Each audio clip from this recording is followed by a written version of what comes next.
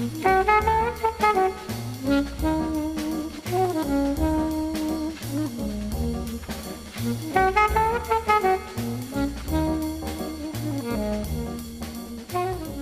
to Foreman and Wolf on Food and Wine. I'm Tony Foreman. And Chef Cindy Wolf.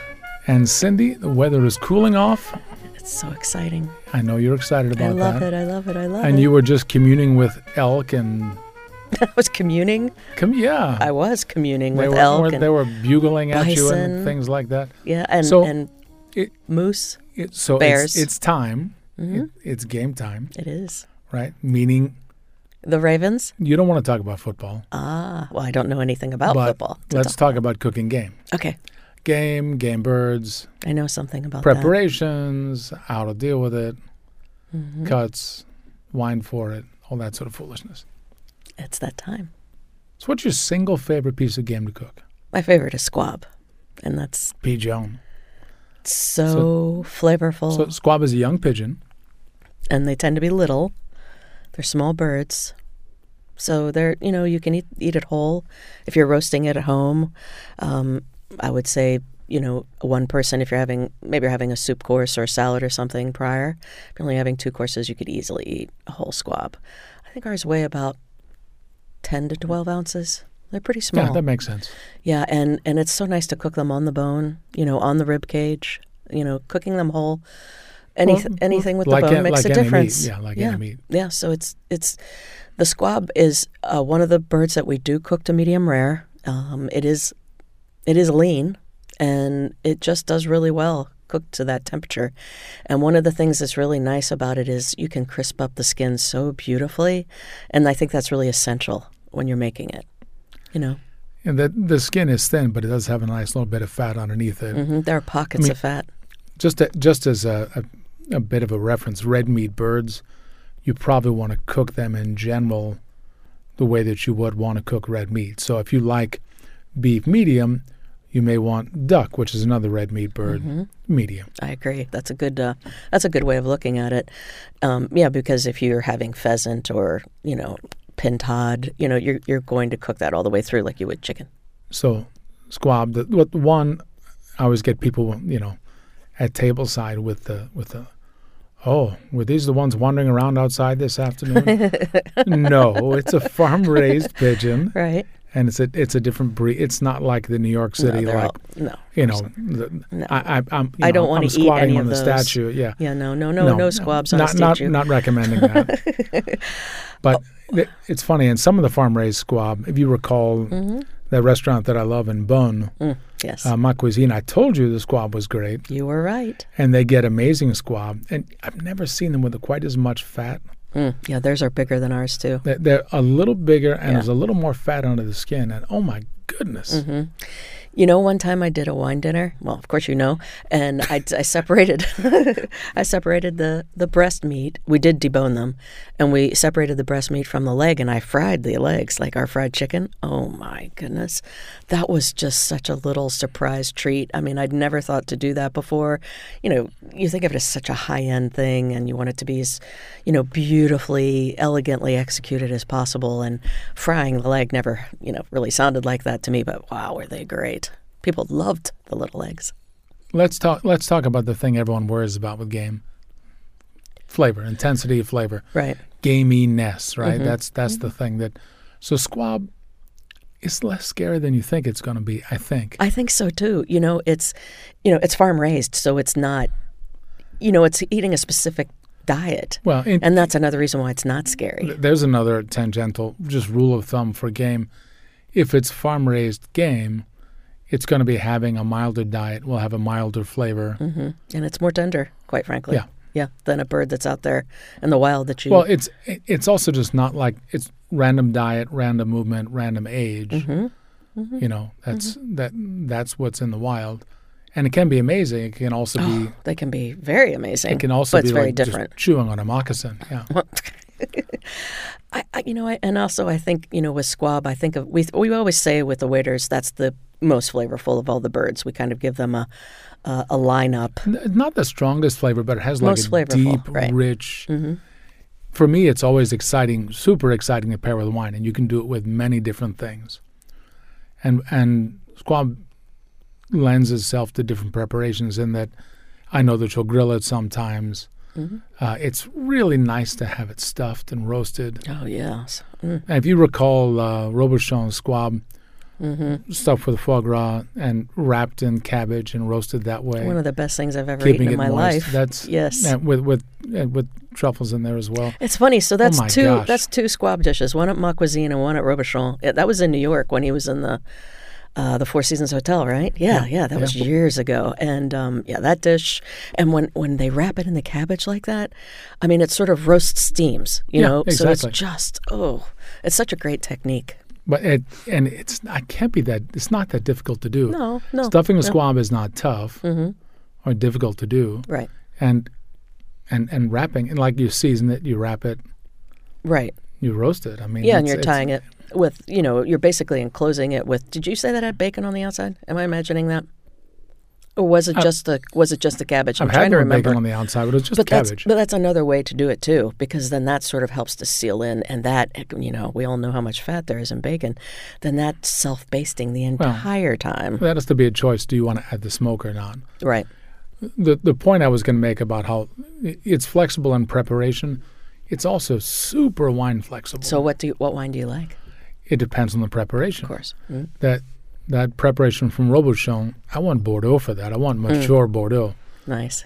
So Bordeaux grapes, Cabernet Sauvignon, Merlot, but from the Bordeaux region. So and with bottle age on it. So more secondary aromas and flavors, more aromas and flavors from the earth. Mm-hmm. The fruit very drawn out but very seasoned and savory, as you would expect in, say, Saint-Emilion, something like that. And that's an ideal. We're talking about this early in the morning, and I'm very excited to drink a glass of Saint-Emilion with that squab with the cabbage wrapping. Well, and you were talking about stuffing them too, and it's a small cavity, so it's not a lot of work to stuff them because you're not going to get that much in there. Well, and frankly, it's not that dangerous because stuffing, a lot of times the temperature won't rise enough. So, like you stuff a turkey, you worry about. Did it kill any potential bacteria in there? Yeah. Right. But not with the squab. Not with the squab. Such a little exactly. guy. It's small, and you're not going to worry about that. Mm-hmm. It's a lot of times you've done cornbread stuffing for things. Mm-hmm. I'd love to. You take those Bordeaux grapes and you make them West Coast Bordeaux grapes, say a Napa Cab or something like that, or a Merlot from Washington State. Let me have the cornbread stuffing and maybe a little bit of tasso ham or something in there. And some Vidalia onions. Stuff your squab with that guy. Mm-hmm. That's exactly what I do. Yeah, and I put a little bit of lemon juice in when I make that stuffing because it just helps to balance all that flavor, and that's it. Tasso ham, a little bit of gently sautéed onion and butter, salt and pepper, and then the cornbread diced up nice and small, and and a little bit of fresh lemon juice. It's so good. Other sources, because you're not going to find squab in a butcher's case necessarily. You're going to have to order it.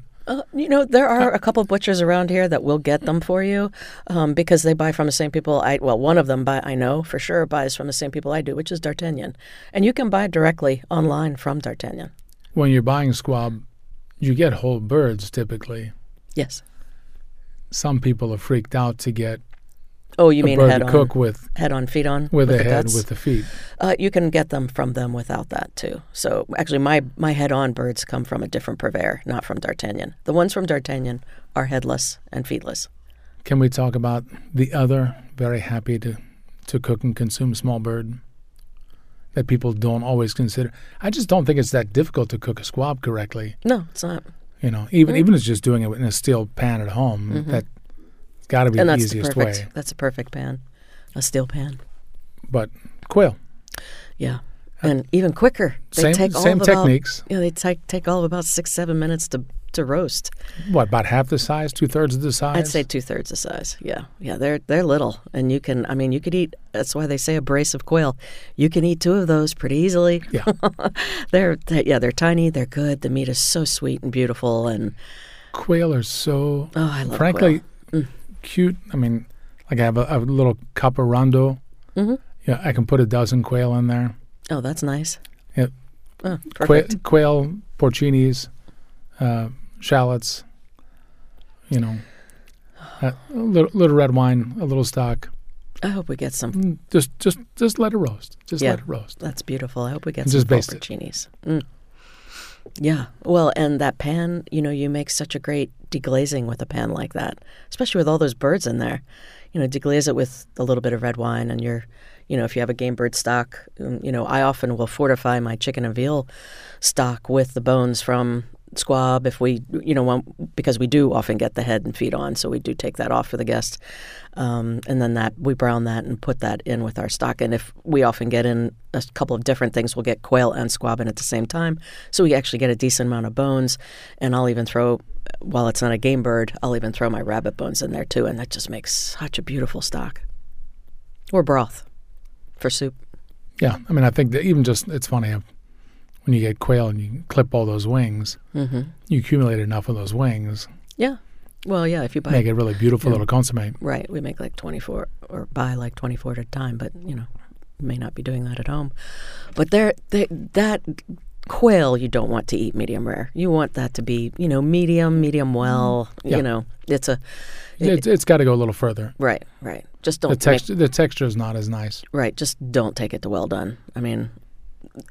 If you take a squab to well done, you're not going to like it at all. That's when you're going to say, "Ooh, this is gamey." Too strong and gamey. Right. It will destroy it, basically. Yeah. With a quail, it's not going to have a nice texture until that. Like if you cook it solid medium and it rests up a little bit, that's about right. But yeah, the medium well is about as far as you can go. One of the southern preparations for a quail is country ham and grapes. And I always love that whole combination, add some red grapes, seedless red grapes to the pan, let them burst in there, produces a little bit of juice, deglaze with a red wine, add a little stock. Oh, it makes It's funny, it's squab and quail. The one thing I think differently, I always want earthy, savory garnishes and flavors with the dish with squab. Yeah, yes. I like fruity garnishes. Oh, for sure. Like many people do with a lot of game, but with quail, and it might be because you to get a nice texture, you have to cook it a little bit longer. It may actually end up having a slightly stronger flavor than the squab may, and it's nice to have the counterpoint. Wine-wise, you use very different things. That's what I was. I'm curious what you.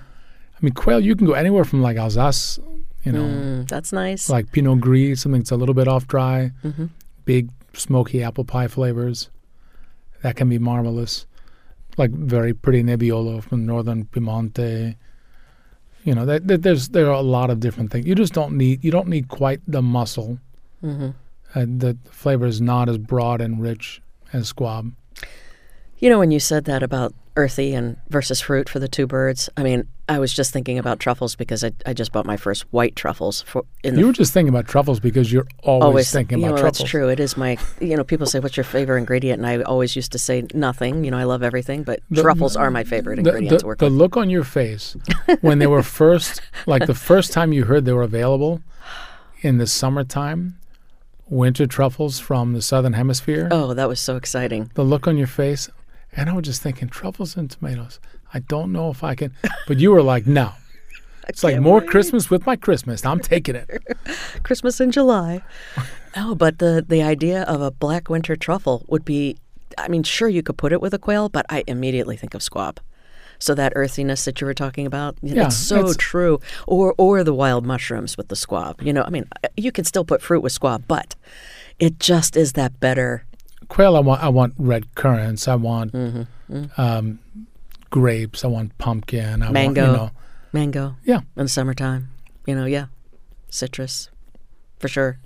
Yeah, orange and quail is quite good. But yeah, and wine-wise, that runs like same thing. You want to go fruitier. You want to go a little bouncier, a little lighter. So, but cooking technique-wise, similar. Yes, you can grill them or pan roast them. And you cook them a little bit more. Single favorite preparation for you? What is your quail at the moment? Yeah. There was a period of time where I did grilled mango with it, and now it's on my mind since I just mentioned it. And grilled mango, a little bit of passion fruit in a reduction sauce. It's just such a beautiful combination. But really, truly, one of my favorite all time is pecan stuffing that I make as well. The cornbread is great, but the pecan, it's a different. I use panko to make that, and it just all the juice that may come out of the bird as it's resting and everything, and it just it doesn't compete with the bird at all. The onion, the celery, nice amount of it's sautéed very gently in butter with salt and pepper, and then add toasted pecans that are broken up and the panko. And I for quail, I would put a little bit of stock in the stuffing as well. And go heavy, a little, not heavy, like overdo it, but a little bit more pepper than you might just think is a normal amount of pepper.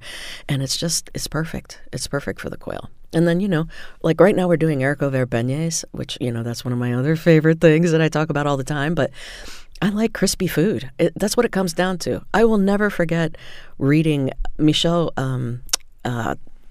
Richard from California, from France, obviously originally. He always sold from himself DC. as Captain Crunch. Yeah, in the early days of his career. Yeah, and I'll never forget reading that article about him. And he started off as a pastry chef, so it makes sense that he likes, crunchy Crispy, food. crunchy, right, yeah. right. And so that resonated with me many, many years ago when I read that article about him, because I'm like, me too.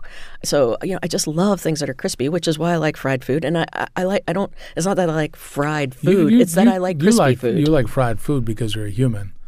And we humans don't all admit it, but we all like fried food. Sure. And if it's done really well, there is, Jean-Louis Palladin was a master at frying food. One of the greatest chefs that's ever lived. And he would make calamari that you would cry when you ate it. It was so good. I'll never forget his calamari fried. Perfection. This is definitely off subject, but the quality of when calamari is fresh and good, and it's just little fried rings, is magical and light. Absolutely. And it can be just one of the more hideous.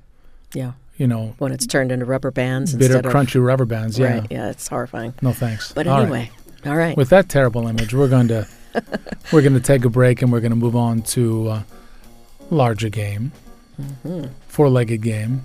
Oh, all right. When we come back on Foreman and Wolf on Food and Wine on WIPR.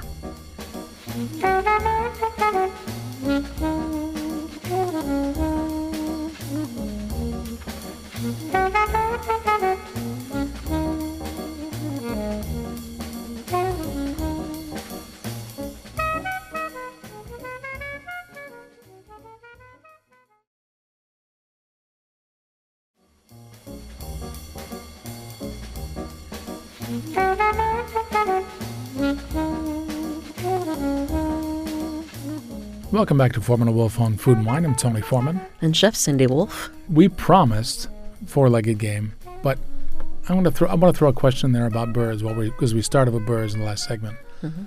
Guinea fowl, farm-raised, but more flavor. And a lot of times people think just because it's not chicken, it's not turkey, so it's game. But I don't think that falls into that category. But boy, it's fun to eat. And duck. Yes. Duck can be both. Yes. Right? Right. Well, and guinea fowl. And goose can be both. Oh, my gosh. I cannot wait until goose is available. We usually only really get that around Christmas time. And I can't wait to make the breast. That is one of the most wonderful products I've ever gotten to work with. That is often one of those things that people will attempt to cook that they struggle with the most. It can be very tough very quickly. That has to be cooked medium. I mean, I know not everybody likes their food medium rare, but honestly, that is really the only way to cook it. And you have to cook it relatively gently because it's huge and it's lean and it's dense. Oh my gosh! The fat is all on the outside, right? Just like a duck breast. So yeah, you need to baste it while it's roasting. I would keep it around 300 instead of 325 or 350. You really want to season it well, really rub salt and pepper in on the skin. You can even score like we do when we do a magre duck breast. You can score the skin a little bit, which will allow that fat again to escape, and you can just keep basting it, but also put salt and pepper in the cavity like you would with any bird. And then you can decide if you want to stuff it with mirepoix. I really do suggest that. So a little bit of large pieces of carrot, celery, onion, and you can put rosemary stem in there if you're not going to stuff the bird, which I don't think I'd stuff goose. But yeah, it can be very, very delicious, and it can also be very tough. You know how much we put up fruit and conserve and all that sort of business in the house. Every year we dry Italian plums with spices and put them in like a brandy syrup and have those That would purely be good with goose. slice of goose breast and some of those plums. I can just see the fat, just glistening and coming out from right underneath that skin across the meat when you slice it. It's just such a beautiful thing, especially if it's medium rare. But honestly, but we're in the season. It doesn't have to be just people say, "Oh, a Christmas goose." Fine. If you can find it. It's more availability than it is anything. Surely, if you can find it, get it, because it's really, really a treat. But with the guinea fowl, I love the legs on a guinea fowl so much. The breast is obviously delicious, but there's something about that meat. It's a little bit darker. The legs tend to be sort of blue when you look at them. And that meat, and I will often confit the leg meat on a guinea fowl because there's a lot of bones in there. I don't know why, but it seems like there's 6 or 7 bones in there, and it can be tough to deal with. So if you confit it, then you can easily remove all those little bones. I remember introducing Chris Caggett to guinea fowl, working on a menu for his place, and he's like, never really worked with it much. I'm like, think the legs are a little bit like chicken on steroids. They're bigger, they're stronger. Yeah. They're a little denser, but at the same time they're fattier, and they pay you back. Well, and one of the other birds, pheasant, and we talked a little bit about that whole quail thing, or the squab wrapped in cabbage, and then did it have bacon? When I first started working with pheasant, I would put we used to buy this bacon called Jugtown bacon, and it had a really nice, beautiful smoke to it, and we would get nice, thick slices, and it was really, I'd like to get some of that. I wish they still made it. But I used to slide that underneath between the skin and the breast meat on the pheasant, and because that bird is lean as well. Again, there are pockets of fat on all of these birds, but it's not fat throughout the meat. It's a pocket of fat between like any game skin you're and trying meat. to figure out How to keep it from drying out. Yeah, that's part of it. One question is always, how strong is it going to be, so I know how to deal with it, and where is the fat, so I can take advantage of that. Right. Well, to end up with a nice texture. And magre is the extreme. It has this huge amount of fat on the outside, and that's what helps to make that really sort of luscious as you're roasting it or pan searing it or however you're going to cook it, or grilling it. You can grill it, but it's a little tough because of the amount of fat. So magre duck that's the breast from a bird that's raised with a foie gras. Moulard. So right. they get much bigger. They're about a pound. They are exactly each. Pretty much right, and they it's more steak-like in texture, much more so. And also, that's again with the magre, you score the fat side, you rub salt in, if you like pepper, a little pepper, and then salt the meat side, and then we do what's called rendering that. So that would go into the steel pan, fat side down on low heat. Really, you can just put a couple of drops of oil in, because pretty soon you're going to have a ton of fat in there.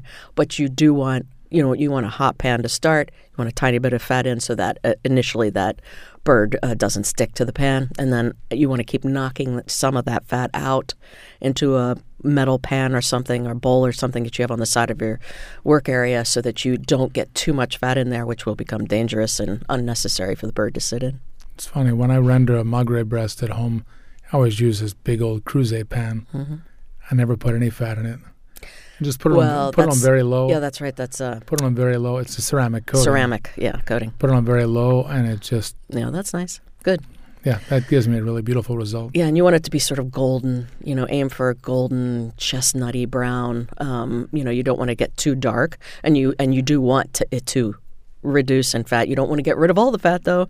You do want to keep a little layer of fat there, because that's quite delicious, quite frankly. Yeah, when you turn it over and cook it on the meat side, you end up with a nice crispy result. And there's a piece of silver skin that runs through part of the breast, and there's nothing you can do about it. It goes through the interior of that meat, and that's the only thing that's a kind of a bummer about that particular cut, because like I said, it literally runs through the whole thing. You can't remove that in any way. So just be conscious of that. And also there's a little valve that you want to try to remove, and you'll see it. It's just looks like a little tube, for It's a better up near word. the shoulder, yeah. Yeah, exactly. So it's fine. We have a bird problem, obviously. We thought we were going to talk about birds a little bit in this segment, and now we spilled over enormously. One last on birds. Pheasants. So pheasants is the trickiest by far. Mm-hmm. Farm-raised pheasant, maybe a little bit more fat, but only so much. Right. Wild pheasant, no. No, yeah, it's lean. Right. Big favorite all time, pheasant with green olives for me. And you get pheasant from the Loire in France. And I remember going to a couple of different restaurants, Jean Bardet, and having pheasant. And I had pheasant the first time in Le Doyen in Paris, the famous three-star. Yeah. Probably 15, 16 years ago. And they warned me. And yes, indeed, the pheasant had shot. Oh, yeah, that's right. He pulled out a bunch of it when he was carving it, but not all of it. Yeah. Because I found some additional that were in there just in case. Like, well, this is Nothing like eating little metal balls. This is a wild product. Yeah. Tiny. Well, it was delicious too. I remember you loved it, but yeah, it's a little shocking to. Well, it's one of those things also like that, cooked in a big cocotte or like a casserole, and with a lot of vegetables steaming in the bottom of it, and obviously that. And I realized, that's if the fat isn't there, you need that moist environment. Mm-hmm. So just like the squab and the cabbage leaf, that pheasant would do well in that kind of situation. And while the fat from the bacon, like the jug time bacon you were talking about, is helpful, coming up with some kind of a moist environment for it, that's what you want. Well, you could also wrap it in caul fat, which then you could even. That's old school. Yeah, and caul fat is crazy looking at.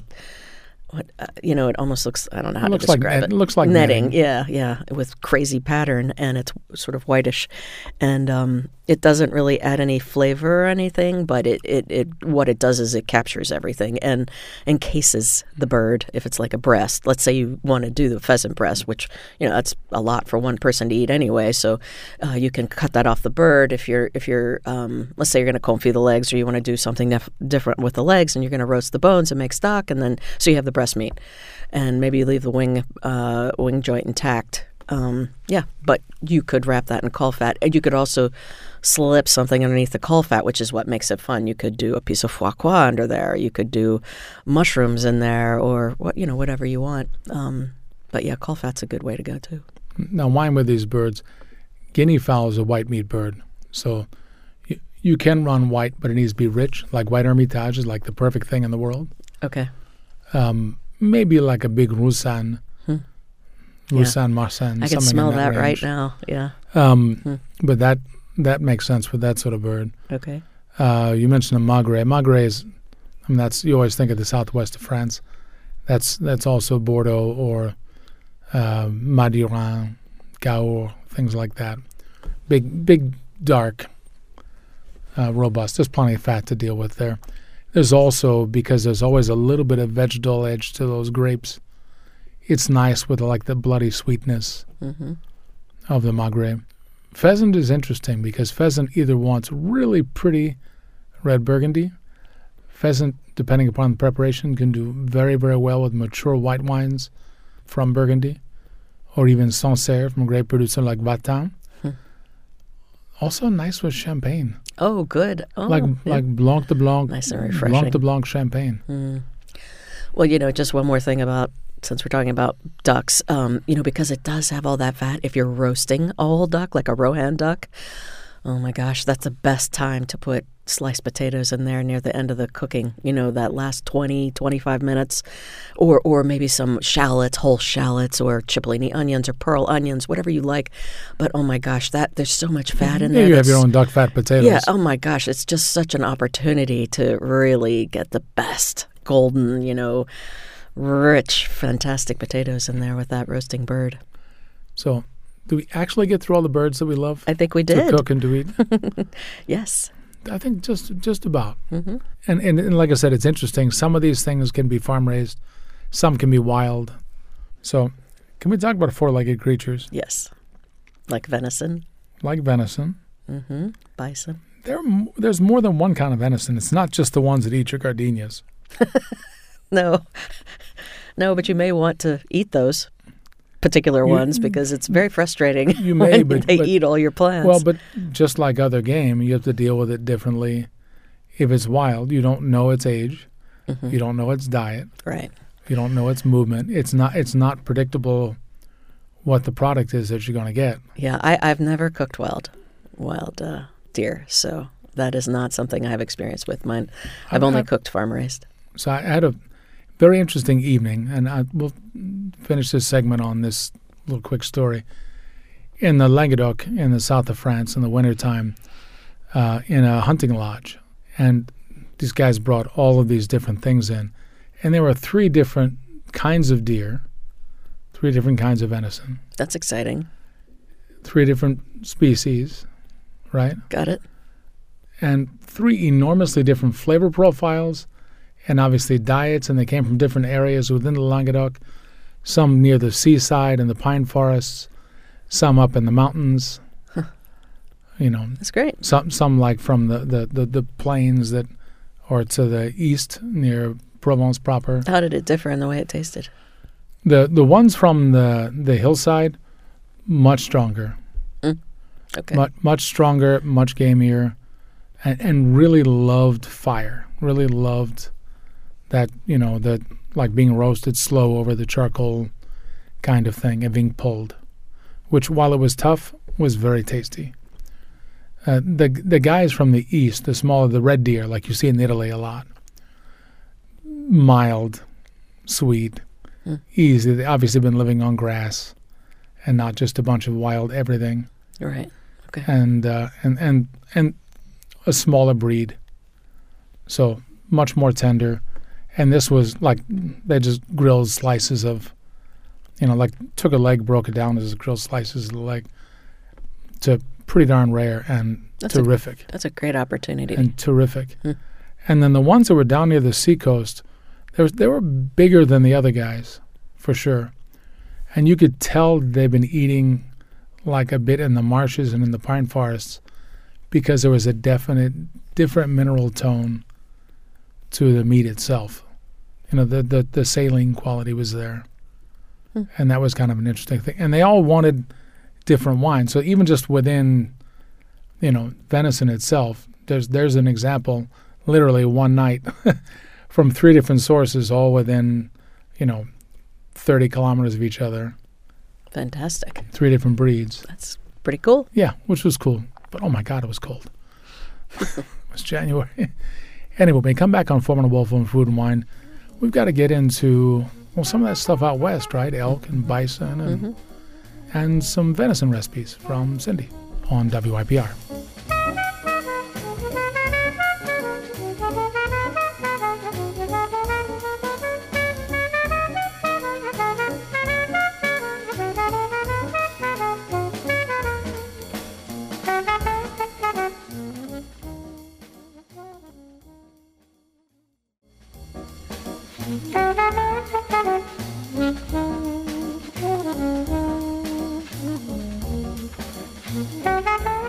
Welcome back to Foreman and Wolf on Food and Wine. I'm Tony Foreman. And Chef Cindy Wolf. And it's all about game today.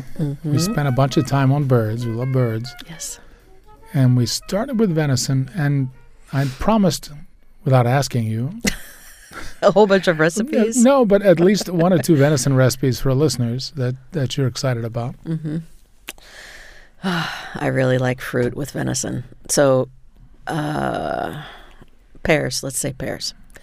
So let's say pears poached in port red wine, and I don't think I would do any sort of spices, which I often do for like birds, like cinnamon stick, star anise, clove. So what cut of venison? I like to buy the loin or the leg because you can get a boneless leg that's actually a lot of really beautiful meat, and you can make really nice medallions out of it. But the loin is super easy. And if you can afford to buy the racks are amazing because then you're getting the bone on it. And that's really exciting. But they're really crazy expensive. But, so if you poach pears, let's say you cut the pears in half, you take the seeds out. You always start your liquid first. So port, red wine, and a little bit of sugar. And I would do 50-50, 50% port, 50% red wine, maybe a little bit of sugar. And kind of cook that down. If you are adding spices, you want to obviously add the spices, let it do its job, and then strain those out. And then add the pears, because literally the pears only take a couple of minutes to cook. But I would say you want to let them sit in that hot liquid for a period of time, like several hours at least. It's better if you make them the day before, and they sit in the liquid overnight. And the pear really takes on that flavor and becomes beautifully red, and they're gorgeous. And also with the pear, something like we do a pickled red onion for a dish, and immediately that comes to mind, because I think that would be so nice to have that sort of, the pears are going to be tender after they're cooked, and it would be nice to have that sort of crunchy pickled red onion with that and the venison. That would be so good together. Sweet and sour. Mm-hmm. Or you could roast shallots. Again, we talked about that with the magre, but in this case, I would just roast them with a little bit of, in the skins, with a little bit of corn oil, salt and pepper, and or cipollini onions, whatever, and then clean, take their skin off and re-season them. Beets are also really, really good with venison. I love, it could be I like beets a lot with venison. Yeah, it could be the chayogas. It could be, golden beets. It could be a regular red beet, baby beets. I mean, there's so many. It's so nice because we have so many different choices with beets now, locally even, And so that's really good with venison. And then you could also go in a different direction, like something smoky, like a little bit of hash. I use Yukon Gold potatoes, do a small dice of those, blanch them off in water with salt just until they're al dente, drain them, cool them, and then mix them with very fine pieces of cooked off bacon. And you could add a little bit of finely chopped shallot or onion to that as well. And I like to add chives to that right at the end, and a little bit of olive oil, and that's really great with venison. I mean, you could do potato puree. Oh, sure. You could do a potato gratin. Puree, it's funny. Immediately to my mind always comes, I want some kind of root vegetable, but in a really light puree, like parsnip puree, carrot puree. Could be the little Harukai Japanese turnip puree. Mm-hmm. But I want a bitter green with it. Yeah. Maybe it's the greens from those turnips, mm-hmm. or mustard green, something that has. So I have the earthy and sweet, and I have that sharp to go with sweet bloody venison. Absolutely. And the moment you said greens, I immediately thought of our collard greens, because those are so good with venison. We make a smoked ham hock stock with carrot, celery, onion, lots of smoked ham hocks. We even put chicken stock in sometimes and let that work so that the smoked ham hocks can do their job, and then strain that and then cook the collard greens in there until they're nice and tender. And that broth, with venison. Well, and also, when you think about it, like potato gratin or potato puree with something, venison is so unbelievably lean. It likes something that's fatty. So if you're not doing the fruit, if you're not doing the root vegetable thing, go in a direction of something with some fat in it. What about larger? I'm going to save a favorite of mine for the end of this. Larger animals. Well, with the bison, again. Bison are not nice. Oh, they're scary animals. Yeah, I mean, yes, they're really they're the males, enormous and have bad attitudes. Yeah, they literally weigh a ton, and the males are very aggressive, and obviously the females are if they have children around. But bison is another lean, even though it's gigantic. It is another lean meat to work with, and. I don't know that bison necessarily has more flavor than deer, or deer has more. I think they're probably pretty similar in level of flavor. I think they're very similar in the fact that you would never want to cook them medium well or well done unless you're actually doing a braising dish. If you're grilling it, sautéing it, roasting it, you really want to be rare or medium rare. Bison has maybe a richer medium texture. Okay. But I think with bison, to me, it has a sweeter tone to it. And sometimes I almost feel like I just want to really badly put a piece of beef tenderloin, our good beef tenderloin on the grill, and a piece of bison on the grill, and really eat them side to side, because I almost feel like bison just has a little bit more flavor and tastes better than, I mean, I love beef, but it's not. It's not weird in any way. I guess that's what I'm trying to say. It's a little. It's going to be a little cleaner because it's less fat. Yeah. I mean, that's why it's when we were buying that beef from Uruguay, and we could still get the really beautiful stuff. Mm-hmm. It was no fat too, but oh my lean. Goodness. Mm-hmm. That sort really of acted like venison. Pure, I mean, really bison. Incredibly pure. You wanted it super rare. Yeah. Like literally just char it and get it off the fire, and oh my goodness, that was marvelous. I will tell you something that I think is very important to know about these sorts of meats or game. They oxidize very, very quickly. So this is not something you want to prep ahead the day before, not in any way. Buy it and cook it. Yeah, buy it and cook it. And if it's in cryovac, that's fine. That's great. Take it out of the cryovac, let it, sort of air out, if you will, for, a few minutes. And you want to take a paper towel and sort of absorb that blood that was basically in the cryovac with the meat and, discard that. And then you have this beautiful, bright red, gorgeous piece of meat. Yeah, season it right away. That by tomorrow will be brown and will almost start to smell a little sour. It's really weird how quickly. It's not bad, obviously, but it will oxidize and turn a little bit. So you just really want to work with it right away. And I have braised venison before. I've never braised bison, but I have braised venison. And I mean, that can be absolutely incredible. So it kind of, is contradicting the whole idea of you shouldn't cook it well done. Braising venison, I mean, that I'm making venison ossobuco right now. Oh, good. Yeah. And oh my goodness. Oh, yeah. Yeah. Well, and all that marrow and all that bone with ossobuco. Well, it has that intensity, Amazing. It has that intensity. That's with lots of little sweet root vegetables and fresh milled polenta, and the braising liquor. Being braised in Barbera that has like a nice amount of acidity. Nice. Yeah, and that would some love juniper. I was just going to say, I know how much you love juniper. That's funny. Yeah. Oh my God, that would juniper, love your juniper. Juniper, coriander seed. Yep. Yeah. Predictable for me. Black pepper. That's funny. Okay, good. Yeah, I mean, that's such a great spice mix for that. And, that is really something that wants wine, right? I mean, like that dish just wants wine, like nothing else. Ossobuco, yeah. It wants a Barolo, or especially a Barolo, but maybe Barbaresco too, with some bottle age. You need 15, 20 years at least. All of the spices, all the secondary aromas, the sort of like dying tea roses, the anise, the tar, the dried red fruits that have real layers to them. How expensive was it? Was it really expensive? I haven't bought venison ossobuco in years. Not crazy. That's good. Okay. I mean, you can get a similar, like just to do a brasato, like the one I did last Christmas with veal, with the beans and the tomato and everything. You can do a brasato with the shoulder. It's just a long cook. Oh, that's definitely more cost effective. It's a long cook, and it's definitely like a much better heat it the next day. Yes. Cook it, leave it in the liquid overnight, eat it the next day. Put 1 million onion products in with it.